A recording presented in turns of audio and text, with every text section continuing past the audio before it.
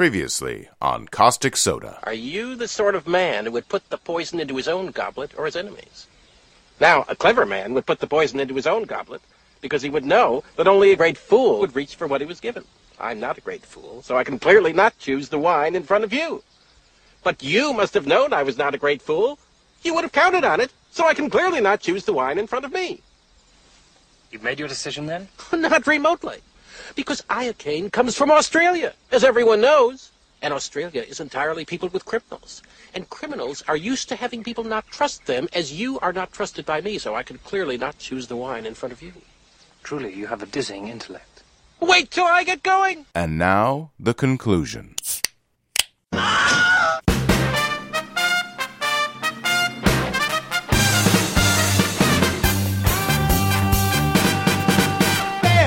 Pop quiz. All right. We've been talking about toxic substances, and we've been talking a lot about dose.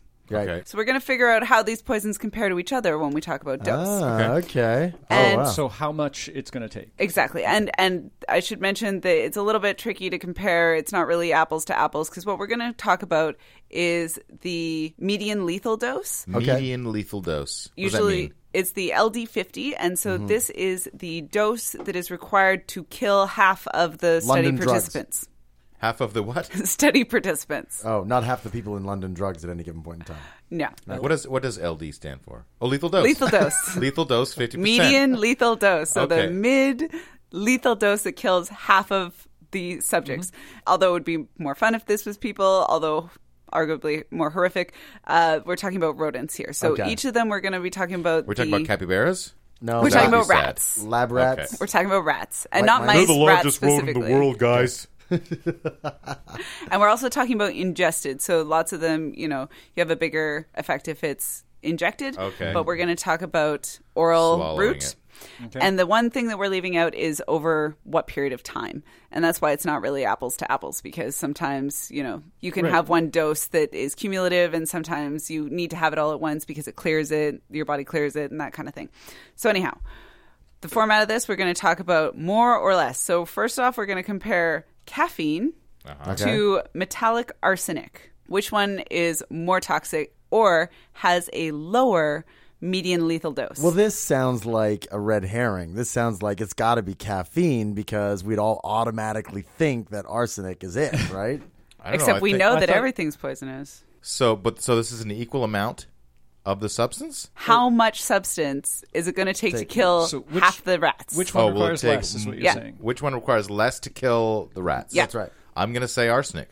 Yeah, I agree, even though we could be wrong. You going to weigh in? I'm going with caffeine. Yeah, absolutely. Okay. Because All right. it's a total red herring. Kevin, you got it. Yeah. So it takes about 13.4 grams per person. And so I've translated it from You the scaled it rat to the human. Yeah. Right. So they're How many they're rats fit in a human, by measured the way? using rats. Do we know that? Measured using rats, reported using humans. Right. Okay. So about 13 grams of caffeine to kill a person. And for metallic arsenic, so we talked about how this can be, arsenic oxides and that kind of thing that are more readily observed. Metallic arsenic, 53 grams to kill a person. Wow. So it's it's not Which even is actually quite a close. lot. Yeah, it's Yeah. like 4 times. Yeah. Yes. Good So you times. think of Pretty like big, in yeah. a teaspoon of water, a teaspoon of water is about 5 grams. Yeah, but the brain damage from the metallic arsenic, right? Over time, I'm Maybe going not. to have to say I don't know. We're not concerned about talking about brain LD50 damage. here. Okay. All right. Let's do it. Okay. So then more toxic or less toxic than metallic arsenic? Arsenic trioxide. Arsenic. Oh, more toxic. That's more toxic, yeah. Oh yeah, arsenic trioxide. I mean, got if the 3 in it humbug right willies, there. if the humbug willies taught us anything, Yeah, so less than a gram of arsenic trioxide will ice a person, or actually ice half of the people in the study. right? Yeah. The thin ones. And so, yeah, again, so a teaspoon of water, 5 grams, so a fifth of that. Do the people in these studies who survive get the money from those who died? Are we calling rats people? The hypothetical people do get the money from the other people. But hypothetical money you can't really spend anywhere. And also the debt. Yeah, and you it just- turns out that the debt ratios for hypothetical people are pretty high. You just loot the bodies and take their boots. That's, yeah. All right, more or less toxic than arsenic trioxide? Strychnine. Oh, that's a good one. I'm gonna go. Arsenic trioxide is more deadly, but strychnine is more awful. I'm going to say trioxide is still more deadly than strychnine. Yeah, me no. too. Changing my mind. Flip-flopping on that. Strychnine is more deadly than arsenic trioxide. All right. Yeah. I don't know, so I'm going to guess at the arsenic trioxide. Strychnine. Ah. By quite a big margin. So now we're talking about 100 milligrams, so 0.1 grams will kill a person. Right. Or kill half the people will in the kill study. half the people. Yeah. Half of the hypothetical people. In the study. Kill 50 people. Yeah. Yes. Let's just say there's going to be 50 people. Yeah. Well, if there's 100. You'll Yeah. kill 50 out Well, of that's 100. right. Yeah, this hypothetical study with hypothetical people. Nicotine versus strychnine. I go with strychnine. Yeah, I got to stick with strychnine too. It's the deadliest thing in the entire world ever. Oh man, because I know nicotine's pretty bad, and you get so little of it when you smoke it. I'll stick with the guys actually, strychnine. You're right. Okay. So it's about 2 grams for nicotine. Right. Okay. But So deadlier than caffeine. it is deadlier than caffeine. Don't eat your cigarettes. It's a very bad idea. It happens. Yeah. What? With sleep disorders and that kind of thing. Sometimes people accidentally eat cigarettes, or dogs or whatever will eat cigarettes and die. Or sometimes when you're smoking, you get pulled over by a cop and you just go, you swallow it, Eat swallow my it. cigarettes. Oh my God, Very bad smoking the idea. cigarette is illegal. Right. I'd better. What? Then you do that because you're high Oh, yeah. from the weed, and all the weed's gone because you smoked it. Yeah. And you're like, oh shit, better eat it, and you start eating the cigarettes. Yeah. Okay, so then we have one of the active ingredients in hemlock, which is coniine, very similar to nicotine in structure and biochemical properties. Okay. More or less toxic than nicotine.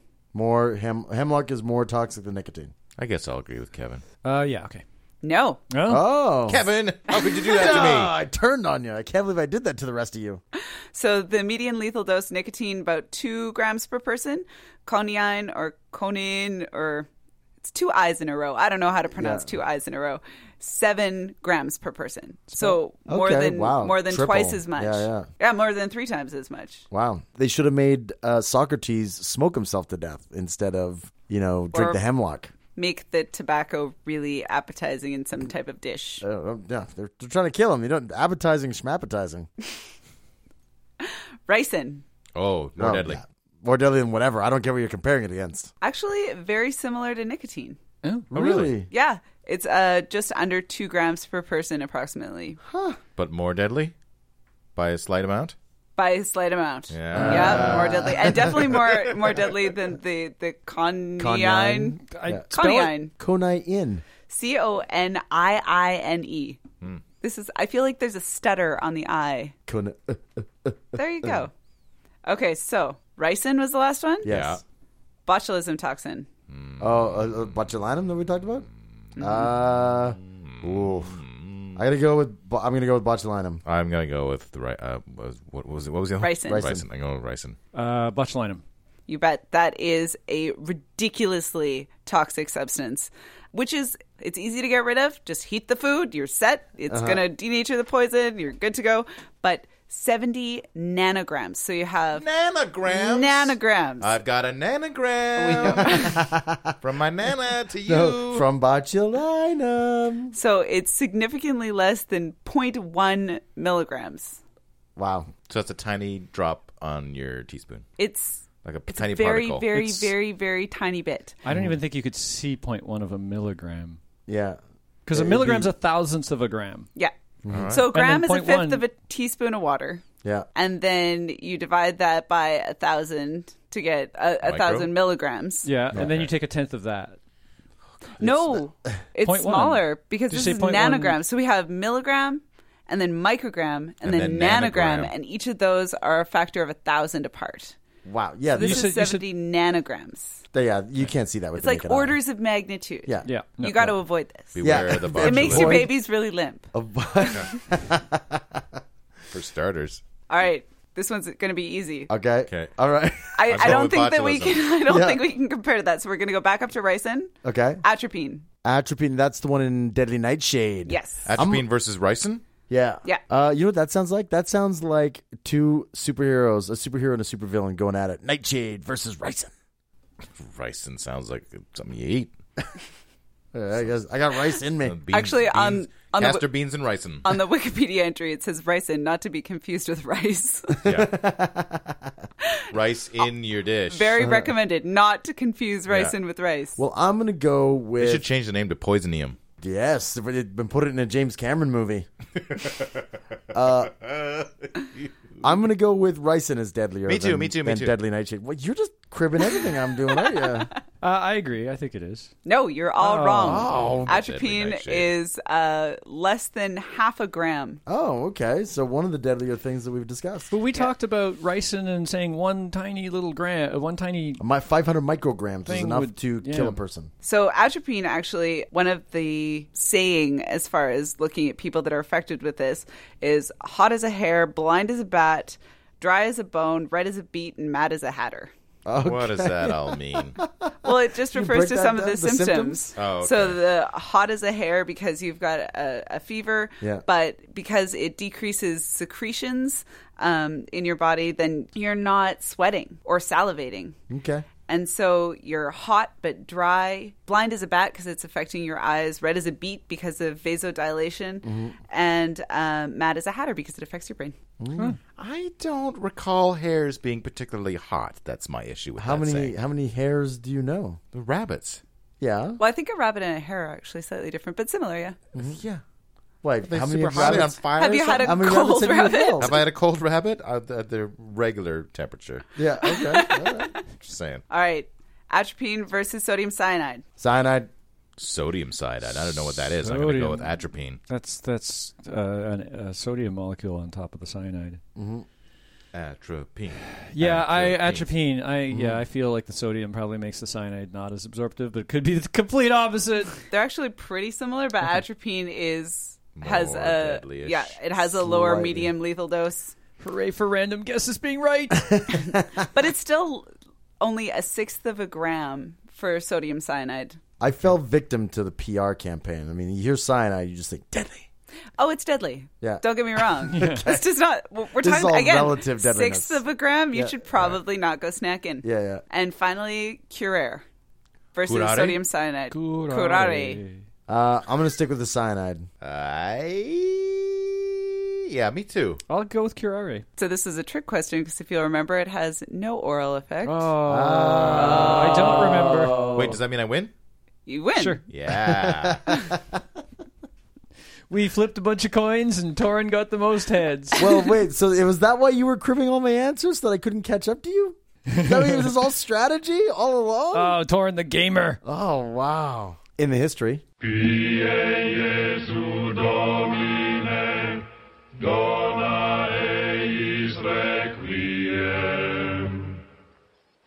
As early as 4500 BC, the Sumerians were the first to document the lethal effects of poisoning. They even worshipped a goddess of poisoning known as Gula. Nice. Paintings in Egyptian tombs from around 3000 BC describe a procedure for extracting poison cyanide from the pits of peaches. Peaches. Murder with poison took a giant leap forward. Peaches. Millions of peaches. Peaches for me. Murder with poison took a giant leap forward in the 8th century when an Arab chemist synthesized arsenic into an odorless, tasteless powder that easily dissolved in water. Arsenic poison became rampant and essentially escaped criminal detection for the next 10 centuries. Wow, that's a long run. In 1650, an Italian poisoner named Madame Tofana used arsenic trioxide to poison more than 600 people, including 2 popes. Fuck those guys. Yeah. In Germany and France, schools of poison were opened and conducted a brisk business, teaching students how to kill with poison. God, how many people would cut class at poison school? No, they would. If you cut class, they wouldn't tell you how to antidote what you're going to find in your drinking water that night. It's like you had to be in class so you knew how to cure what ails the ya. hazing for that school. Yeah, no kidding. There's a lot of curare and chest compressions, right? I'm paralyzed all night. Yeah. Early methods for detection of poison were crude and imprecise, which led to widespread food tasters. Yeah. Okay. Medieval rulers experimented with crystal goblets and stones reputed to detect poison on contact. As a scientist, how effective do you think goblets and stones would be to counteract poison? Probably not very. Probably not very, which is why the most trusted method was by far and away the food taster. Yep. By tradition, food to be tested before it was served to the ruler was set on a sideboard. And the Italian word credenza comes from the Latin credential, meaning confidence. So if it came from the credenza, it meant you could be confident that your food was I see. untainted.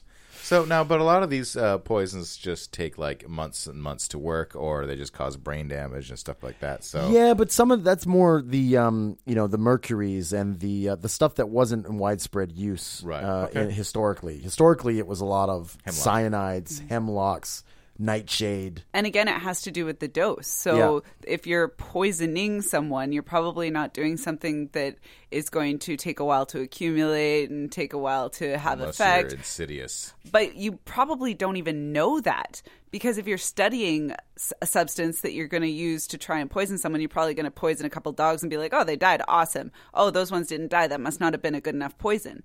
And so you wouldn't use it. Right, even though the dogs would die through it 30 days later. Especially if you kept poisoning them. But as a poisoner, that seems like a bit of a chore. And you don't know what you'll never know what it was that made it reach critical mass, right? You know, if you try 7 different poisons on a dog, could have just been the accumulation, right?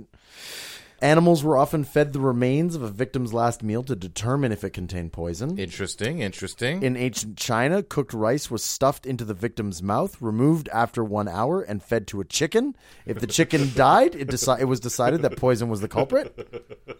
So the tricky part here is that a lot of toxic substances have really different effects on different species. And so that's why, our quiz, we focused on rats, because it can be even difference between rat and mouse, and definitely a difference between a rat and a human.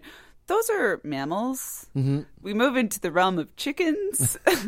We have, some slightly different chemistry going on, and I feel that there was probably quite a few poisoners that got away with it. How about people who were innocent and the chicken just died, just croaked? Very unlucky. Very unlucky. And don't chickens have stones in their gullet anyway? And they've said that stones they thought would fight poison. Why don't you just cut to Crystal the chase ones. and stick the chicken right into the mouth of the poison, poison victim? Right. Get rid of the rice middleman. Yeah. Mithridates, king of Pontus and enemy of Rome, tested poison antidotes on prisoners and ate a mixture of 54 ingredients to protect himself against poisoning. Oh, how did that work out? I don't think he died from poisoning, unless he did it to himself. Yeah, one of his ingredients was nightshade. No, 54 poisonous ingredients to create antidote in himself. Oh. He had that 54 different poisons in a single cocktail. That's a recipe for disaster if I've ever heard one. How did he die? When Mithridates VI was at last defeated by Pompey and in danger of capture by Rome, he's alleged to have attempted suicide by poison. This attempt failed, however, because of his immunity to the poison. That is awesome. Cassius Dio's Roman history, on the other hand, records his death as a murder. All right. That is awesome that he spent his whole life making himself immune to poison. Yeah. And then but he's got, I got all these poisons lying around. I might as well use them. And then This has got to work. It worked. Damn it. Well, and for some poisons and some toxic substances in general, it is possible to develop a tolerance over time if you're using low enough doses. And how this would work, at least for some of them, would be if you're having a neurotransmitter that's sort of or a neuroreceptor rather, that's being blocked by a certain poison, then if you had that over time, you might develop more of those sensors. right, or create a new pathway or whatever. Right? Well, you probably couldn't create a whole new pathway. Unless you're an X-Man. Yeah, if you're an X-Men, you probably could. Yeah. But you could make it so that each one of the cells that you're trying to influence had more receptors on its surface so that they were harder to saturate with the toxin. Okay. And that kind of thing. So you could increase over time your tolerance to certain toxins. And it depends on the mechanism whether this would work or whether it wouldn't. But there's definitely possibility for some of them. The Roman Emperor Nero commandeered slaves to eat and differentiate between edible and poisonous mushrooms. He ate the slaves? Yeah, the ones that lived. Well, they didn't eat anything poisonous. I'll eat them.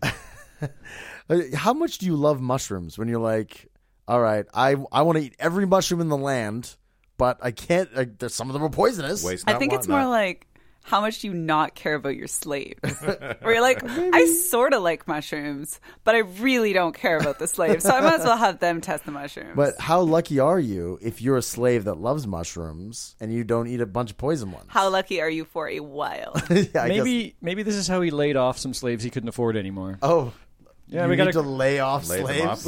off. we gotta cut off how much food I'm feeding them. So let's have half of them die to mushroom poisoning while I find out which mushrooms are poisonous. Well, Nero was nutty. I mean, he was nutty. He was so nutty that, in fact, he employed a woman named Locusta, who was his personal poisoner. She helped him murder his brother with cyanide and also poisoned several of his wives when they became problematic. That seems like a Problematic handy wives. employee. Yeah, you don't want to cross Locusta. Nope. Well, really, also probably a pretty decent job because, over her entire career, she, killed his brother and a few of his wives, like 5 or 6 people over, 20 years of Yeah. working? You're mostly sitting around. No, I mean, Being ready. They recognize that she probably killed hundreds of people in the course of her career. Okay. You know, a lot of political enemies and whatnot. Sure. And, you know, If she once was- you got a poisoner on staff, like every when you have a hammer, everything looks like a nail, right? Yeah. When you have a poisoner on staff, every problem looks like poison will solve it. Well, if she was taking good notes, she was probably contributing to some decent knowledge about, you know, Oh, yeah, some real poisons and how science. those work. Look And at figuring you. out which ones to poison the next king with. Look at you, little Miss Silver Lining over there. Christopher Columbus carried dogs on his second voyage to taste foods given to his crew by natives of newfound cultures. Yeah, I don't trust those guys. Don't trust those savages. They could try to help you in some way. Yeah, exactly. Instead, they give you food, you go, and then you feed it to your dogs, right? Hopefully none of them gave him chocolate. Yeah. We went to the New World. One account of the food tasting process for a minor lord in India from the perspective of the taster. Food was kept under lock and key. Before entering the kitchen, the cook would bathe and change into different clothes. Guards would check his pockets and turban to make sure he wasn't hiding anything. When the food was ready, some of each dish was fed to a dog. Next, I would taste, then the guards. The food would go to table under armed escort. Several trusted generals would test it. Finally, the lord and his guest would exchange bits of each dish. Terrible on so many levels. Did you breathe? I don't think so. I didn't either. So yeah, I love the fact that the food was tested like a dog had it, then the taster had it, then the guards ate it. I mean, imagine how much food they had to make. They would have to make like 10 times as much food as they actually needed. If I was the taster in this case, I would worry about my job being redundant. Because clearly... Well, you're the there are one a right bunch of after the other dog, people. though. You're the one right after the dog, so... Oh, no, you need the dog, you need the guards. I don't know about the taster. Well, yeah, you know, but yeah. You need that human filter between the dog and the guards. This is just the level of the job security, right? Mm-hmm. The dog is the tester for the tester. Yeah. And then the tester is the tester for the guards. Yeah, that's right. The guards are the tester for the king. No, or the for the emperor, generals. For the generals. And the generals are the tester for the lord and his right, guest. so there you go. And the lord and his guest would randomly select things from each other's plates and feed it to the other guy. Yeah. Paranoid much? Sounds like a good party. Oh, yeah? We should have a poisoning party. I suggest you don't put that on the flyer. But instead of actual harmful chemicals, you put in some kind of hallucinogen. Oh, yeah, okay. So whoever gets the poison has a fun trip. Do they win or do they lose? Well, that depends on how good their trip is. No, you know what you do is you dose everything, but just with different stuff. Yeah, there you go. One of them has crystal meth. One of them has ecstasy. Okay, pass. Right. One of them has acid. Now I will tell you about 1902's Poison Squad. Okay. The Poison Squad in Washington, D.C. Its leader was the Agriculture Department Chief's chemist, Dr. Harvey Wiley. A man with two first names. I like it. Yeah. Wiley is the first name? I guess for a coyote. If you're a coyote. Yeah. Oh, and my dad. Oh, your dad's name is Wiley? Yeah. I had no idea. Uh-huh. The goal of the Poison Squad was simple. They were tasked with trying some of the most commonly used food additives in order to determine the effects. Okay. Well, it's in food already, so it can't be bad for you, right? During each of the trials, well, this is 1902, remember? Okay. All right. Okay. So, yeah, it could. During each of the trials, the members would eat steadily increasing amounts of each additive, carefully tracking the impact that it had on their bodies. Okay. They would stop when the members started to get sick. Okay. Okay. Dr. Jenna Mochaccino, Yes. is this the kind of method that you would employ in your scientific research? Well, if they're keeping careful records, it's not completely unscientific to tell you the truth. Mm-hmm. Okay. The human lab rats were, quote, 12 young clerks, vigorous and voracious. Uh-huh. They'd have to be to eat all that food. All were graduates of the civil service exam. All were screened for high moral character. Of course. You And can't all- have immoral people eating poison. And all had reputations for sobriety and reliability. Well, that's, oh, yeah. Because you don't want people... Most of my friends don't even pass this test. No. You don't want drunks, because that might skew the results, right? Absolutely. roll Yeah, you in stop when hungover. they start getting sick. It's like, well, what'd you do last night? No. They took oaths pledging 1 year of service, promising to only eat food that was prepared in the Poison Squad's kitchen. Right, for control purposes. And waiving their right to sue the government for damages, including death, that might result from their participation much do you get paid for that? in the program. Okay. I don't have an exact figure, but most of the squad members didn't get extra pay for hazardous duty. So whatever a minor clerk if the government got paid in 1902. Before each meal, they had to weigh themselves, take their temperatures, and check their pulse rates. Their stools, urine, hair, and sweat were collected. Wow, collecting sweat. And they had to submit to weekly physicals. That's a good job. So Wiley's first target was borax, one of the most common food preservatives in 1902. It tightened up animal proteins, giving the impression of freshness. Okay. Packers often used it to disguise decomposing meat. Oh, so not only do you take bad meat, Okay. funky meat, but then you cover it in a dangerous preservative. Well, at that point, it wasn't deemed dangerous necessarily. Well, it wasn't deemed dangerous, but I'm guessing I know how the story's going to end. So you get the double whammy, right? You get the bad meat plus the additive. Well, I don't think these particular guys were necessarily getting bad meat. Oh, they were yeah, just getting the borax. Not on the poison squad, but the general public. Yeah. Okay. Yeah. So from October 1902 to July 1903, Wiley's squad ate it with every meal. Okay. Wiley became known as Old Borax. Because it was just borax, day and night. Oh, borax again. The group determined that borax did indeed cause headaches, stomach aches, and other digestive pains, in addition to imparting an unpleasant flavor to the food. Okay. Yeah, more pleasant or less pleasant than rotten meat. So with borax defeated, the poison squad moved on to test other common additives, including sulfuric acid, saltpeter, and formaldehyde. Okay. Delicious Delicious formaldehyde. Yeah, of course. Every time you walk in that biology lab back in grade 11, you get that formaldehyde smell. Ever since they took it out of the food, I just can't get that taste. Yeah, you just start Can't get that salivating. flavor. Every time you smell that formaldehyde in the air, I just get, so hungry. One of their targets, copper sulfate, was especially disturbing. Used by food producers to turn canned peas a brighter shade of green. Okay. It also caused nausea, diarrhea, vomiting, liver damage, kidney damage, brain damage, and jaundice. Yeah, but what's all that compared to green peas? I know. Look at this. Look how green these peas are. Today, it is most commonly used as a pesticide. Of course. Even after Wiley's squad managed to demonstrate the negative effects of several additives, he still had to fight against the powerful food lobby. In fact, the Secretary of Agriculture himself suppressed several of the poison squad's reports. And the one on benzoic acid only got out because a staffer misunderstood his orders and sent it out to print while the secretary was on vacation. Okay, there you go. Accidental good thing happening. Although I do want to say the food lobby sounds like somewhere I'd like to hang out. I love waiting in the food lobby. That's one lobby I don't mind waiting. Yeah, you know what? I bet you they have a great buffet in the food lobby. Wiley's efforts eventually paid off. In 1906, Congress passed the Meat Inspection Act and the Pure Food and Drug Act, the first federal laws aimed at food regulation. Government getting in our way again. Yep. Yeah. Damn, How that dare they government. tell me I can't eat borax? I bet daft cells went through the floor. Oh, yeah.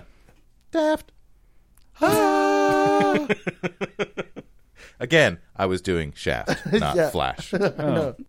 And yet we always make the same mistake every time. Because we're white. No, because he needs to start going, daft. Oh, yeah. Yeah. That's what he needs to do. Yeah, it's true. I was doing the ladies, The ladies. Shaft. and I can dig it. The Standard Oil Refinery in New Jersey was nicknamed the Looney Gas Building. Is that because they had lots of Canadian coins? But that's all That we're is living, a folks. good guess. It was more due to the fact that they were handling a new gasoline additive that was making them sick. Okay. The additive's technical name was tetraethyl lead, or industrial shorthand TEL. It was developed by researchers at General Motors as an anti-knocking formula. So you don't get that knocking noise in your engine, correct? Hello, aren't your engines here? I think there's somebody in my engine trying to get out. So even though tetraethyl lead had already been banned in Europe for years due to its toxic nature, Right. U.S. corporations still hurried TEL into production in the 20s. Well, just because Europe's doing it. Why should we? Men working at the plant quickly gave it the loony gas nickname because anyone who spent much time inside showed signs of mental deterioration, stumbling, memory loss, and twitchy bursts of rage. Ooh. Ugh. In October 1924, workers in the TEL building began collapsing, going into convulsions, and babbling deliriously. By the end of September, 32 of the 49 TEL workers were in the hospital, and 5 of them had died. 32 of the 49. That's a lot. That's a the high percentage. In response to the worker health crisis at the plant, Standard Oil suggested the problem might simply be overwork. Oh, yeah. You know when you've been working all day and then you start going into convulsions and babbling dying? incoherently and dying. I like how they were under so much pressure and this condition was so bad that their excuse was actually something pointing a finger at themselves. Yeah, we're working them to death. Yeah. We're not actually not poisoning them. No, it's just the working conditions are so bad and it's so hard and Yes. these people are so frustrated that they're going fucking crazy and convulsing on the floor. Toxicity is not an issue. TEL formed a recognizable distribution concentrating in the lungs, the brain, and the bones. The highest levels were in the lungs, suggesting that most of the poison had been inhaled. Mm-hmm. Tests showed that the types of masks used by Standard Oil did not filter out lead vapors. That seems like an important thing that they should do. Yeah, protective laboratory equipment, not so much protective against what you're trying to protect against. So you have a lead additive, and you got a factory putting your lead additive and your gas together, but the masks you give your employees do not filter out lead vapor. No, mostly for show. Nice. Rubber gloves did protect the hands, but if TEL splattered and made any direct contact with skin on any other part of the body, it absorbed alarmingly quickly. Ooh. The result was intense poisoning with lead, a potent neurotoxin. Mm-hmm. New York City banned TEL and the sale of any preparation containing lead or other deleterious substances as an additive to gasoline. So did New Jersey. So did the city of Philadelphia. All right. So story's over, right? Yeah. Well, I don't think anyone lives anywhere else. Check the box. Afraid that the trend would accelerate and spread across the country, and they'd be forced to find another anti-knocking compound, the manufacturing companies demanded the federal government take over the investigation. Oh. In January of 1926, the Public Health Service released a report which concluded there was no danger posed by adding lead to gasoline, and no reason to prohibit the sale of leaded gasoline as long as workers were well protected during the manufacturing process. And the federal government revoked all bans on production and sale of leaded gas. Wow. So what'd they do? Ask the survivors who were so crazy that they couldn't say that it had anything to do with it? Well, they were hardly fit to make testimony. It was some 60 years later, in 1986, that the United States formally banned lead as a gasoline additive. By that time, so much lead had been deposited into soil, streets, building surfaces that you an could estimated taste it. Yeah, if you licked the side, if you licked the road, you could totally taste the lead. So don't lick arrows that are sitting on roads in case they're in lead Bangladesh. contaminated. Don't sit Don't do arrows that. sitting on roads in Bangladesh. You That's get what we've like learned. 3 kinds of poison right there. Yeah, you're okay with South America. Still lick arrows in South America. An estimated 68 million children would register toxic levels of lead absorption, and some 5,000 Americans would die annually of lead-induced heart disease. As lead affects cognitive function, some neuroscientists also suggested that chronic lead exposure resulted in a measurable drop in IQ scores during the leaded gas era. Oh, they call that the lead dumbing. don't they? I would like to make a political joke, but I'm not going to. Or a not politically correct joke? There is actually some pretty impressive correlation between the use of leaded gasoline and crime rates. Again, it's hard to prove causation here, right? But when you look at the graph of gas lead in tons per 1,000 people compared to violent crimes per 100,000 people, the numbers line up shockingly high. Yeah. And we had a leaded gas really came into the forefront in the late 40s, 50s, and then 60s, and got used up until 86 when it got banned. And the crime rate peaks in the mid 80s, and then after they banned leaded gas, drops like crazy. It's lower now than it was before World War II. Maybe it's just because people were stealing leaded gas, and now that they banned it, there was no more leaded gas to steal. Violent crimes. You'd have to like punch somebody and steal their leaded gas. I'd do it. Yeah. Punch them with leaded gas. There you go. Because it's got lead in it, so it goes clang when you hit them with it, right? No, it doesn't go clang. No, That's why they were adding it to the gas. Lead's more of a thud. Mm-hmm.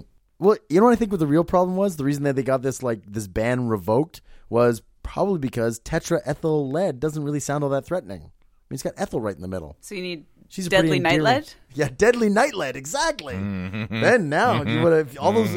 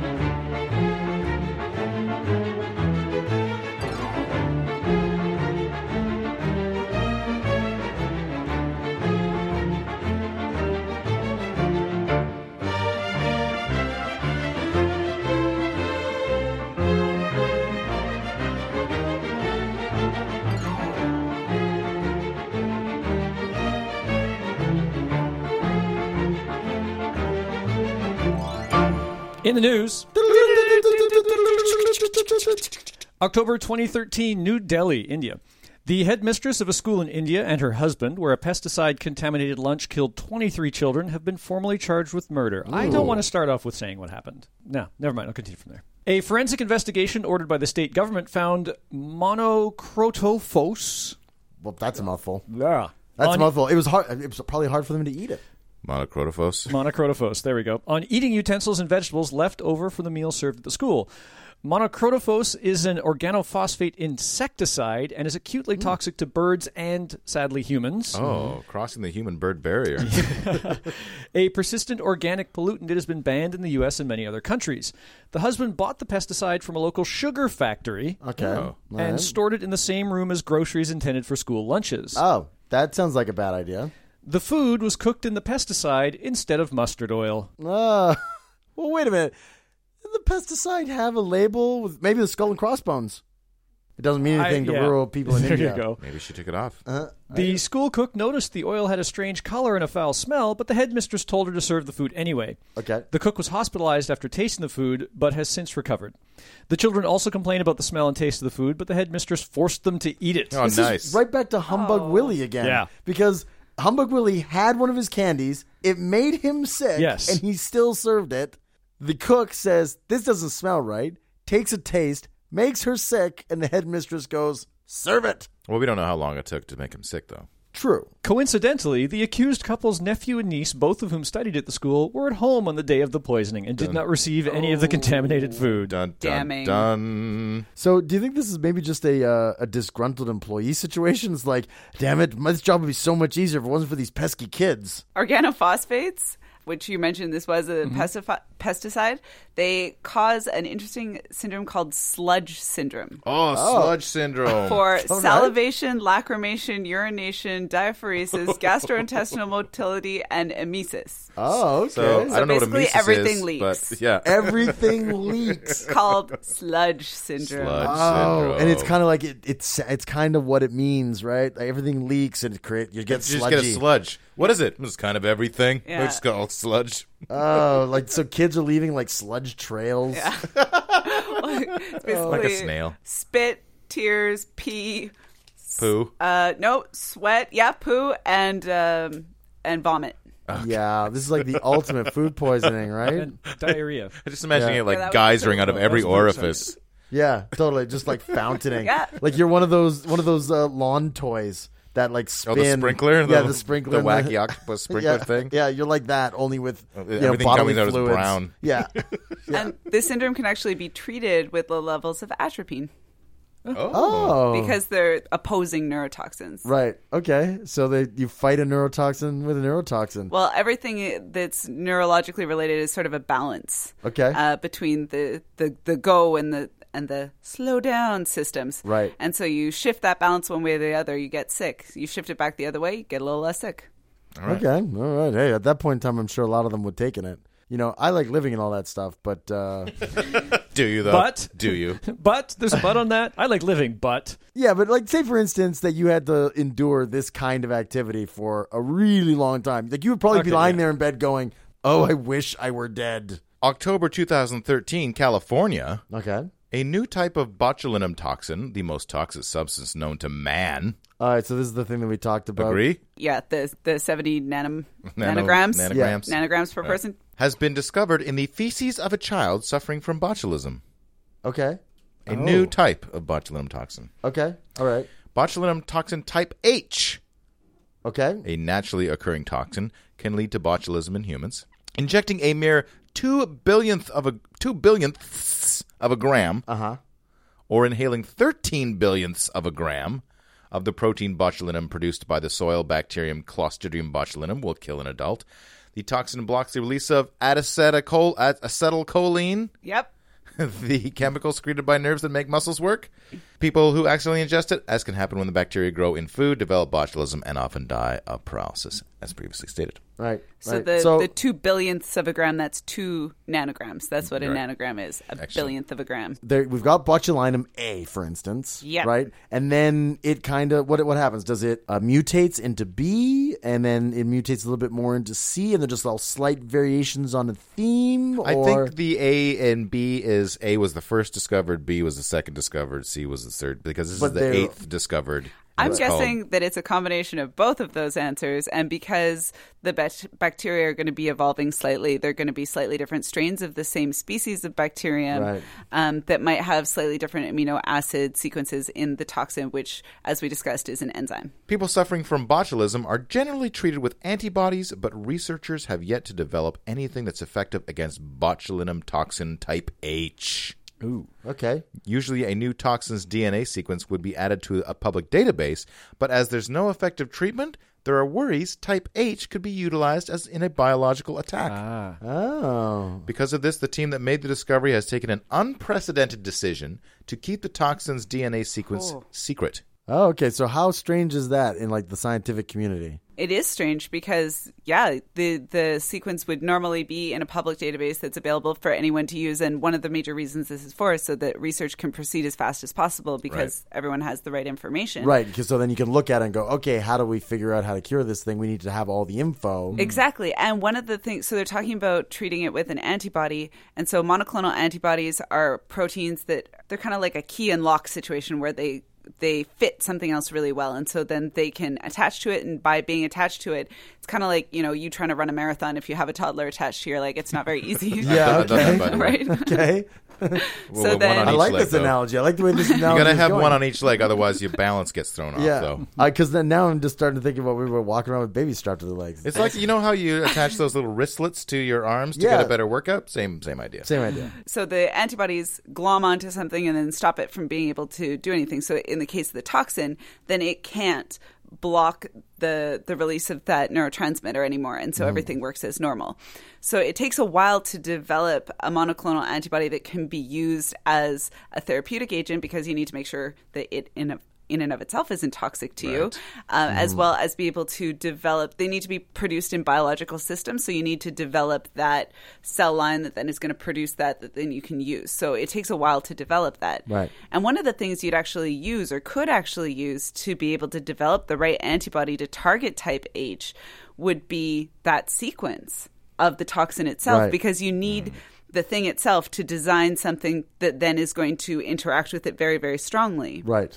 So this is basically preventing it from being used as a weapon in the interim before we have an antibody that can be used to treat it. But it's restricting the ability of us to create the antibody to treat it. It's restricting that to a small group that has to do it sort of in isolation, which hopefully, if they keep it under wraps close enough, hopefully will work.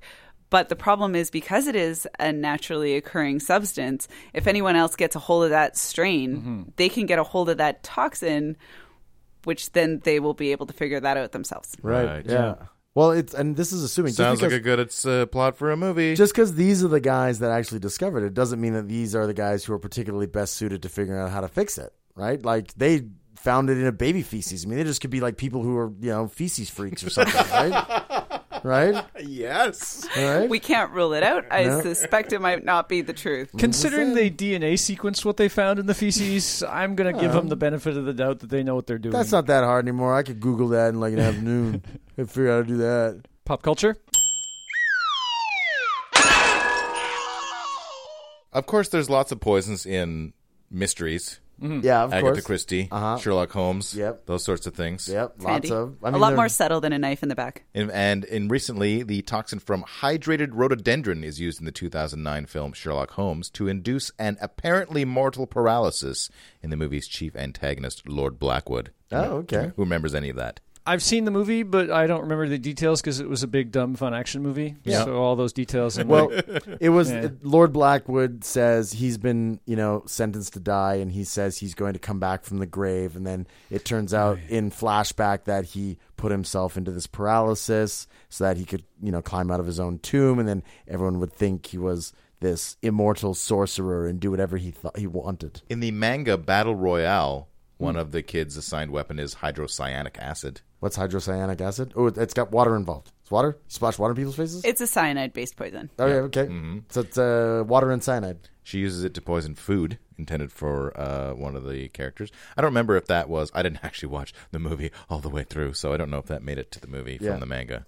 Anyone? It did, yeah. Okay. Snow White and the Seven Dwarfs?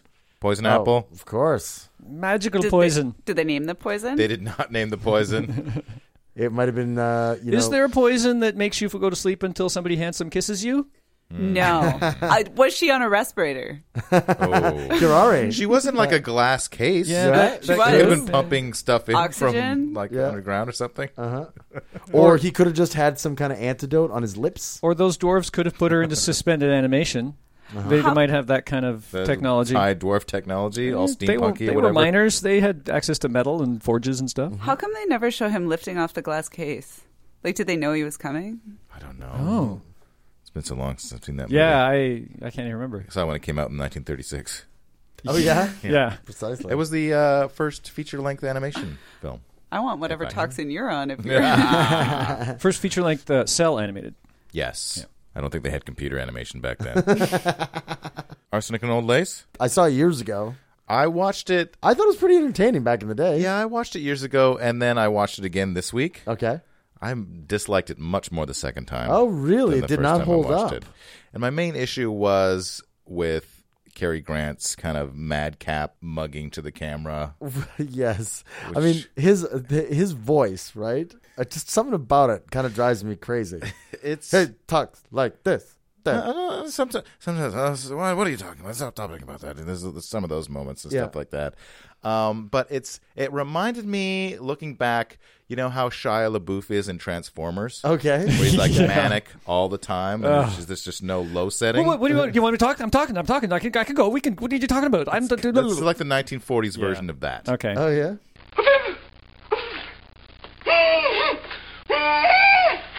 And everyone else in the movie is kind of a caricature as well. There's the old ladies. Yeah. The plot, if you don't know, is Cary Grant gets married, is going to move in with his aunts. His two aunts have been murdering people with arsenic, actually a cocktail of different chemicals, right, including arsenic, in the tea. Mm-hmm. People who were lonely or lost or whatever. They didn't consider it murder. They just considered it, because they're crazy. Yeah. They just considered it, oh, we're welcoming along to the better place. Yeah, better place. That sort of thing. And then they bury their bodies in the basement. Mm-hmm. And his uncle thinks he's Teddy Roosevelt. And then his brother shows up, and he's like a career criminal who's had his face changed by Peter Lorre to look like Boris Karloff. It's... Yeah, I seem to, when I watched it the first time, I thought it was kind of kooky fun. I didn't expect it to be, that colorful from a black and white movie. If you can get through the first 20 minutes of this movie, you can watch it to the end. Right. But if by that 20-minute mark you're like, okay, I've had enough, then there's nothing else in this movie that's specifically going to change it. It won a bunch of awards, didn't it? Yeah, it gets a really high rating. It gets to like 8 out of 10 on IMDb, but it's the second time I watched it, just couldn't. It was kind of like torture spoilers, to me. right? Yeah, that's right. Yeah, that was what did it. A little bit of IMDb trivia. Ronald Reagan and Jack Benny were offered the role of Mortimer Brewster, the character played by Cary Grant. They turned it down, obviously. Bob Hope was offered the part and was eager to do it, but Paramount Pictures refused to loan him out to Warner Brothers for the project. I think that Bob Hope would have done a much better job than Cary Grant. Oh. I mean, well, Bob Hope is more comedic. Nobody else has an opinion on Bob Hope versus Cary Grant? It's hard for me. I don't really like the old-timey movies. Like they're slower and black. Not this one. Yeah. Oh, okay. So it's hard for me to compare. I don't really have much of an opinion. What are your feelings on Doctor Who? Big fan. Don't we know this? Oh, yeah? There's a couple of good poisoning episodes. The Unicorn and the Wasp. It's like an Agatha Christie murder mystery in a mansion up in a remote location, and I know who the murderer. We're going to find out who the murderer is. And Agatha Christie is actually a character in the show, which is cool. But the doctor, who is not human, gets poisoned by cyanide by the killer because, much like in an Agatha Christie murder mystery, people start dying off. And eventually it's his turn, but of course he's the doctor, so they make it so he doesn't die with some absolutely ridiculous kind of alien MacGyvering. Is that a verb? MacGyvering, it is now. I just verbed that noun. He metabolizes it and he detoxifies himself using a combination of proteins, salt, and a shock, which is a kiss from his companion that he's not attracted to, and the advantage of his non-human physiology. And then he breathes out this gas that signifies that he's expelling the poison from his body. It's ridiculous. Well, hopefully it wasn't hydrogen cyanide gas, because then he's basically poisoning all of his compatriots. That'd be awesome. Whoops, forgot about that. That would have been good if they'd all dropped dead. I'd see that. I would have approved of all this then. But the more interesting one is when the doctor himself uses cyanide to actually murder somebody. Ooh, tell me more. So there was there's a special show called The Five Doctors, which had, I'm trying to remember which ones. It had 5 of the doctors. One of them had a scarf. It was one of those special ones where all the doctors were together at the same time. And there's a character named Shockeye of the Gonsing Grig, who is an androgum chef. The androgum is this primitive alien species with big red eyebrows. It's ridiculous. And they just love to eat, just eat constantly. And this one, the whole show talks about wanting to try human flesh.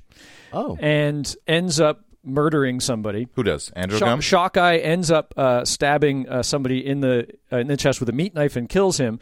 Then later on, Shockeye is trying to capture the doctor, the 6th doctor. The doctor uses cyanide left by the guy who had been killed when he was hunting moths to smother Shockeye.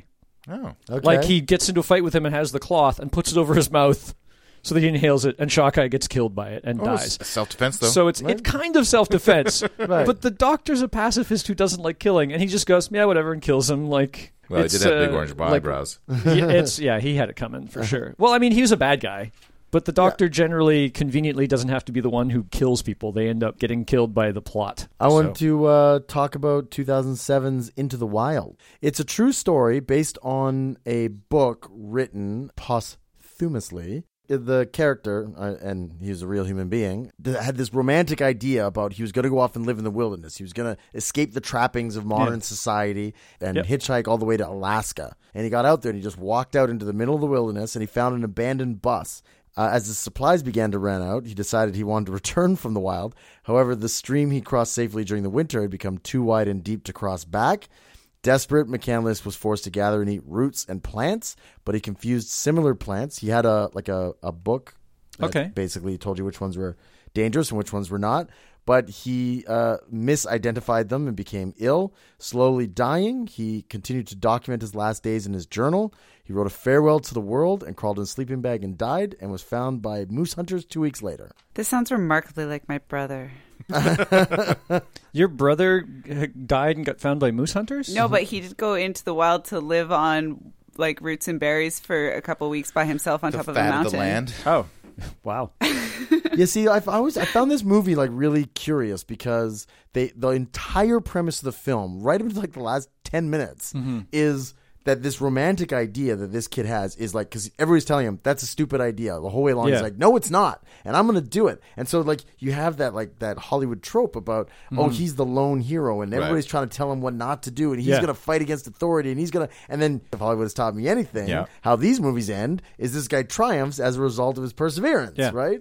And this guy goes out in the woods and he's there for 3 months and he eats all his food, has no luck actually foraging for himself, and the first time he does, he goes out and kills himself. Yeah. So it's funny that the entire message of the movie is actually kind of thrown out the window in the last 10 minutes. Yeah, this was directed by Sean Penn, right? Yeah, exactly. I have not trusted him since The Pledge. Well, he doesn't seem to understand how to actually tell messages. Yeah, I mean, like this one, I thought it was interesting that it turned it on its ear, right? And it's based on a true story, so it's you don't want to color history and trying to shoehorn it into a formulaic storyline. Yeah. There was no hint along the way that this kid was going to come to a tragic end, right? It's one of those things where we're filling in the gaps as a viewer, and we're oh no, I know where this is going to end up. Yeah. He's gonna set up a colony, and then he's gonna people are gonna start coming to where he is. All his friends are going to have horrible lives living on the grid in the cities and be unhappy, and he'll be up there happy, and Yeah. Well, it's probably how the kid felt most of the time. Yeah, I guess that's true. Like, I'm fine, I'm not fine. Yeah, and you got not fine in a hurry. I like technology. I like having food in stores that I can go to and give some money to. So you're fine with going into the wild just as long as you can still get your Wi-Fi? Yeah, then I could, I've been poisoned. Send a rescue helicopter. I text away. Okay, we're coming out. Cool. Yeah. Like, if you're going to go in the wild, use technology. Yeah. It's what separates us from the animals. My parents made my brother take a sat phone. There you go. Ah. And keep it off, like, until you need it and save your batteries, whatever. Be smart, for crying out loud. Dumb hippie. Yeah. It's such a weird feeling to know you're alive. It's such an awful feeling. You're dying inside, and when you wake up, startled to say, I hope I don't go crazy today. It's such a bad feeling, an ominous feeling, a feeling you know that we'll be back when the week is new. And we'll have more gross facts for you. And you'll have things you want to hear about. We will too. Zoo zoo zoo zoo zoo zoo zoo zoo zoo zoo zoo zoo zoo zoo zoo zoo zoo. Caustic Soda was recorded by Mike Leeson while being mauled by a cave bear. To comment on episodes, make donations, and for links, images, videos, and show notes, visit causticsodapodcast.com.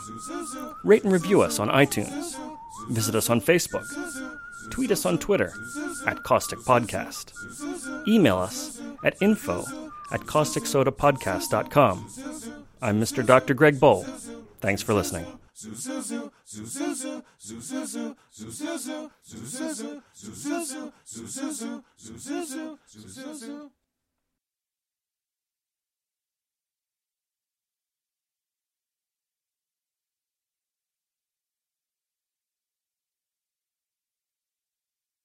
Cytotoxicity, or an organ such as the liver. Hepatotoxicity. I thought I turned that off.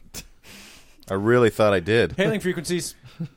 I actually just had quite a surge of adrenaline. It scared the crap out of me. I'm like, what is going on? Sir, the Klingon vessel is hailing us. They're still cloaked.